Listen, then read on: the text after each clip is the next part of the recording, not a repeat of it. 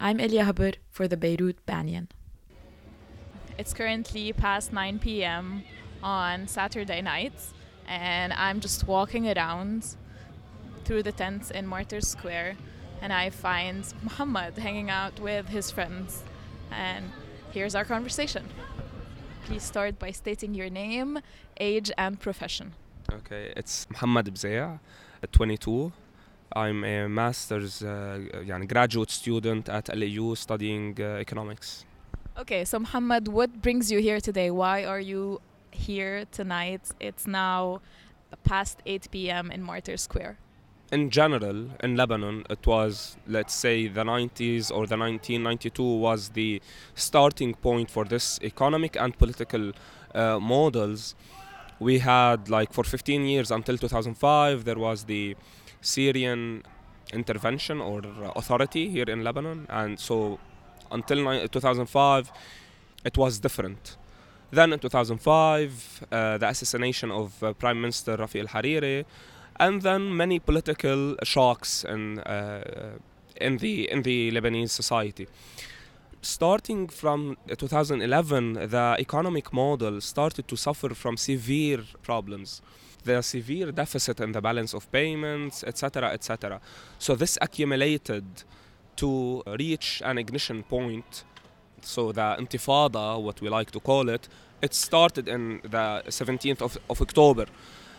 But due to an accumulation of problems, accumulation of policies established by the government that are opposing to the interests of the poor, the working class, and etc.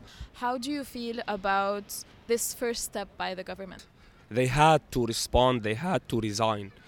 And this was only the first demand on our list, or one of the demands of the people in the streets. So, okay, number one, tick, it was done. Now, number two, the demand that we all or most of the people in the streets agree on is to form an interim government with for certain period of time with predetermined tasks to do, and the demand is for this interim government to adjust the electoral law to have just like what the constitution says in article 22, to have an electoral law out of any sectarian standards, to have a secular electoral law, and then to have an elections, maybe now, maybe after 6 months, well, maybe after 2 years, it doesn't matter, as long as we're having our elections based on standards that are out of any sectarian restrictions. So this is the second demand. Also, this interim government should have many economic policies to correct the situation, to save the country, to save us the crisis that we're going to.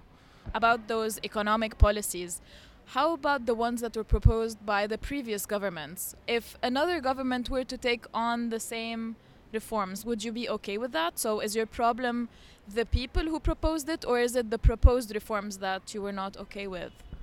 The proposed reforms were not reforms whatsoever, or were not the solution, were not solutions.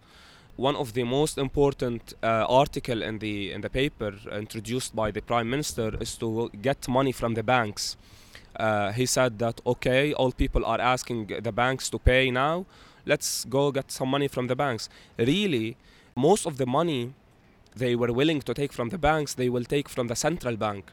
The central bank will pay 4,500 billion liras, and from the central bank, this is going to happen by the central bank printing money, causing directly an inflation in the market, and thus the people are going to pay it from their pockets. This is one. The banks, the commercial banks, they were asking them to pay exceptionally for this year only just 600 billion liras. That's nothing. This is one. So the conclusion is that the banks, the capitalists in the country, are not paying what they should pay.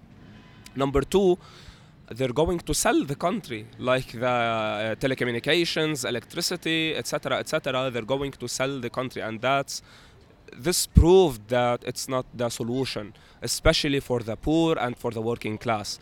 So actually the reforms they introduced are not reforms, are not solutions. The actual reforms, the real solutions is to go put more and more taxes on the financial capital, on the interests that the capitalists are getting from the government and the central bank and so on. Since we're talking about the banking industry, would you want a change in the position that Riyad Saleh currently holds?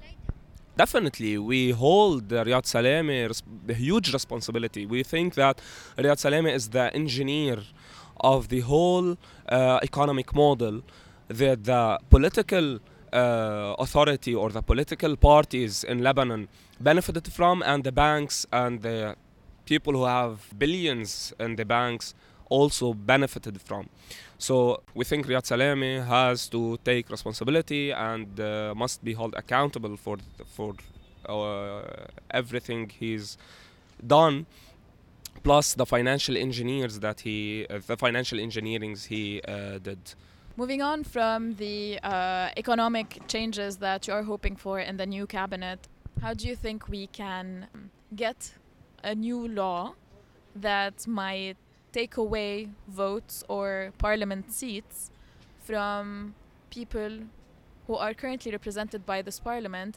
Actually, we do not claim that the current parliament is not legitimate or does not represent a portion of the people. On the contrary, we do think that this parliament does represent a huge portion of the people. What we're aiming for is to have an electoral law out of any sectarian standards that will give the chance for people all around Lebanon, because also the electoral law we're aiming to have will consider or will have Lebanon as a whole as one district, one electoral district.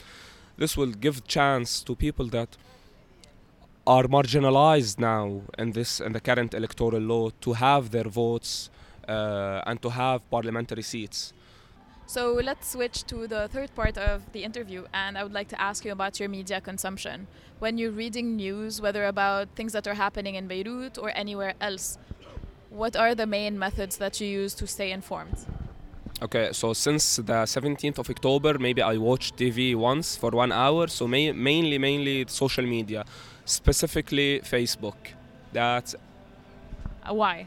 honestly because most of the time I'm in the streets, but more importantly because the media, the traditional media we have, I believe it's not reflecting a good image of the streets. Some channels are of course biased, we can name some.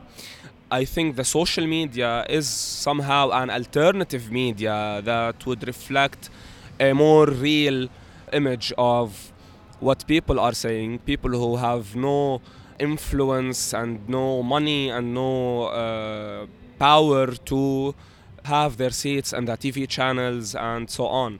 So yeah, social media, especially now, is I think the alternative media that we can use. And how do you know if news that you're receiving in social media is fake or not? How do you deal with the abundance of fake news nowadays?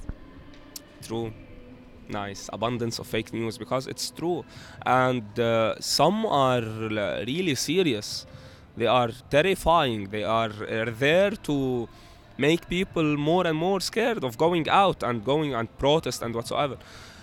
How do I know? I think it has to do with everyone's abilities to differentiate, but generally speaking, you can check it out on many to have it on many sources and so on. So this is one way, and check it on official, credible sources like the news, that the national